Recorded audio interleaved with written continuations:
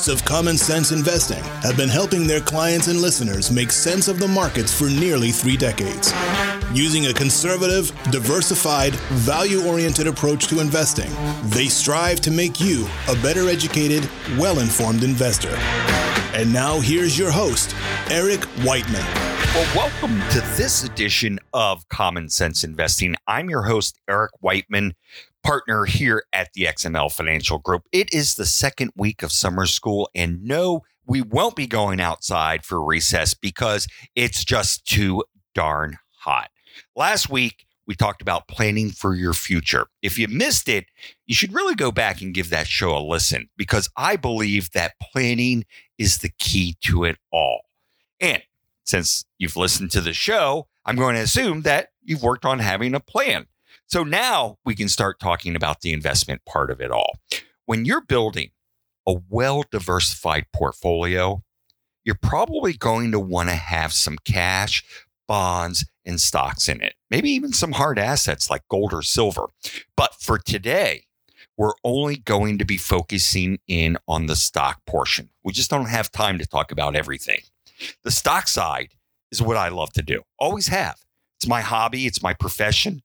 I'm a conservative value investor, which means I'm cheap. I'm looking for good businesses run by good managers that are growing and selling for reasonable prices. I don't ask for much, right? That's how I suggest you approach your investments, at least most of your investments. I want you to think of it as if you're buying a piece of the business, because you are, or even you're buying the whole business. If you're buying a business, you're going to want to make sure that it's making money. You don't want to buy something that's going to require you to keep pumping money into it day after day after day on a hope and a prayer that, well, someday it'll turn around and make money for me. As you build your portfolio of equities, I want you to ask yourself 2 questions. 1, is this a good business? And 2, what price do I want to pay for it? Let's start with question number 1. Is this a good business? The only way you're going to know that is if you understand it. Don't buy something that you don't reasonably understand. Stay where you're competent.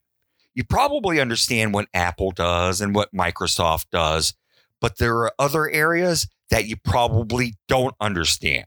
Stay away from them.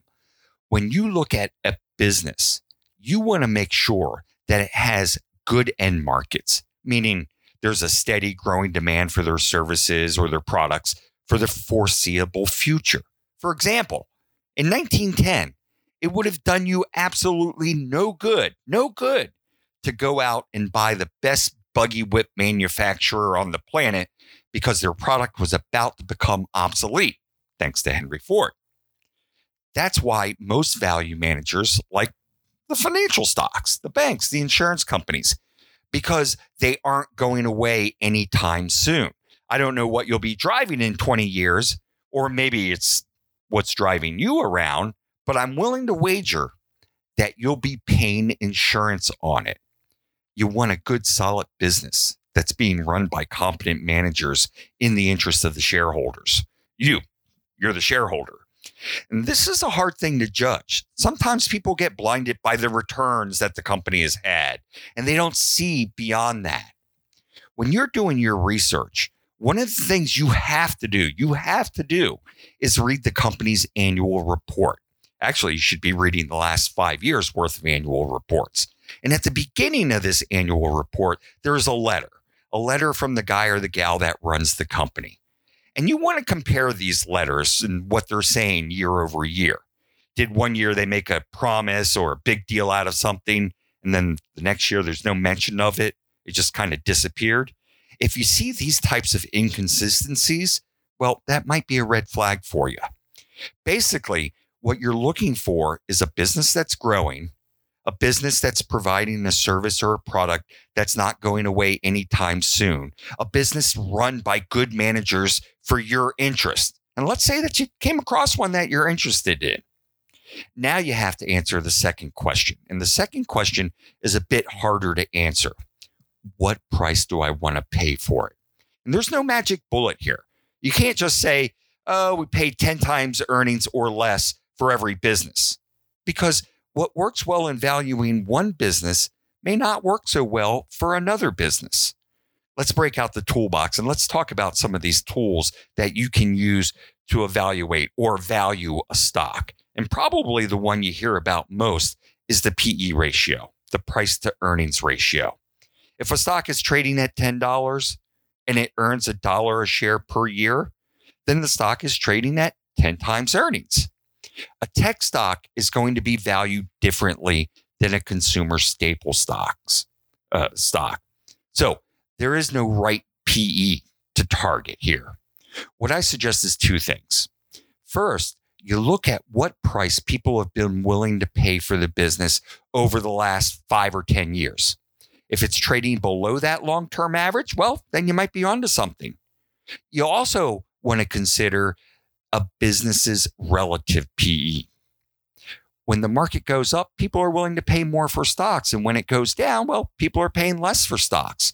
A relative PE lets you adjust for that. And I love using Value Line. No, they don't pay me or give me a subscription. I pay for my own subscription. But Value Line gives me 15 years of data at a glance. So I can look and see if a stock is trading for more than it usually does compared to itself and relative to the market. And here's an example for you. Apple, which is symbol AAPL.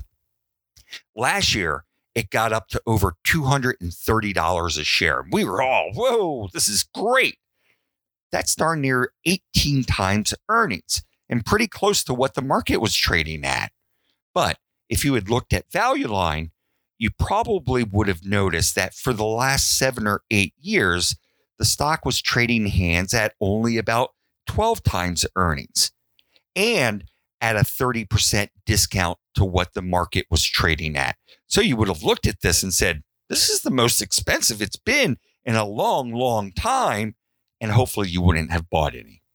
As I said, there is no right multiple to pay. I would argue that you want to pay more for a high quality, predictable company than a low quality, unpredictable company. That's for sure. Sometimes you may not even want to look at the PE because it's essentially meaningless. A good example of that would be when you're looking at the REITs or the real estate investment trusts.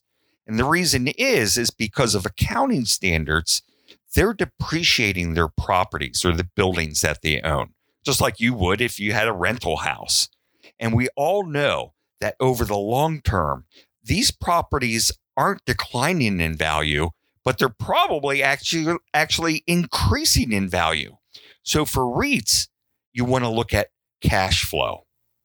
A better metric for REITs is actually funds from operations, or FFO, or even adjusted FFO. One of my favorite things to look at when I'm evaluating a stock is free cash flow. The cash. Free cash flow, or what some people refer to as owner's earnings. Like I said, you want to buy businesses that are making you money. And I'm going to show you how to figure out free cash flow, a simple way of doing it. And let's stick with Apple because I've mentioned them already. If you went to their website and you pulled up the investors section of it, you look up their filings, you'll see their annual report on Form 10-K. And you want to scroll through that till you get to the consolidated statements of cash flow. This is what you need to do a simple free cash flow calculation. And write this down. You take the net income and you add back in the depreciation and amortization because those aren't cash charges. And then you subtract out capital expenditures. That's what they need to keep the business running. You subtract those out. And I like using a 5-year average for capital expenditures. If you do that, if you work the numbers, you'll see that Apple is generating free cash flow of about $14 a share. That's a good number. That's $14 a share after they've already invested back into the business to keep it running. With free cash flow, there's only so much you can do with it. You can pay down debt, you can buy another company, do a merger, you increase your R&D, and you can pay a dividend and buy back stock. And those are good for me as a shareholder.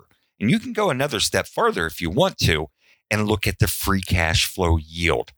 A lot like PE, if you take the free cash flow and divide it by the stock price, in this case, in the case of Apple, it would be $14 in free cash flow divided by a stock price of $205.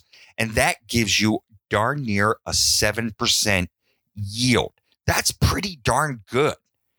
Let's take a look at one last tool that you can use to evaluate stocks. And it's usually most effective for financials like the banks. It's price to book value. Basically, all the assets get added up and all the liabilities get subtracted out. And then you end up with book value. That's how much the company is worth. If it goes bankrupt and they liquidate everything, well, you know about how much you should get theoretically. Well, let's face it. If you're a railroad and you go under and you try to sell off 100 locomotives, it might be a little hard, and you most certainly won't get the price that you were expecting. But I think book value is handy for banks and insurance companies. And if you want to take this one step farther, you can look at tangible book value. That basically wipes out the effects of goodwill, another non-cash item. So there you have it. 3 ways that you can use to value a stock. And as I said, there is no one way. There is no magic bullet. You have to do your homework, and that means working the numbers. You have the PE ratio, or you could use the relative PE. You could look at the company on a cash flow basis, free cash flow, or you can look at it from a book value perspective, or maybe all 3. I hope these 3 metrics are helpful and you find them useful. I'll tell you, that's about all we have time for today. We'll be back next week with the final session of summer school, and we'll be talking about asset allocation. Until then, remember, it's just as important to protect your assets as it is to grow them. This is Eric Whiteman. This is Common Sense Investing, and we are done for this week.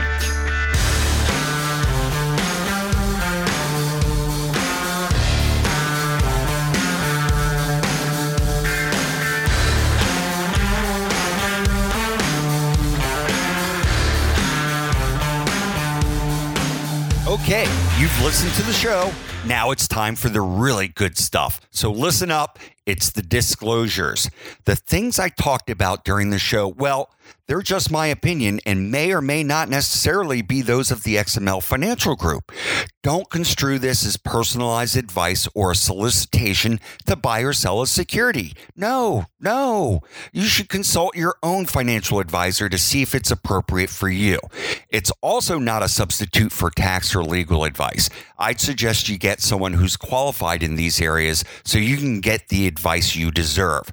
When you're talking about asset allocation, diversification, rebalancing, they don't guarantee better results and they don't eliminate the risk of losses. In investing, there are no guarantees. Just because you use these strategies doesn't mean you'll outperform someone or something who doesn't.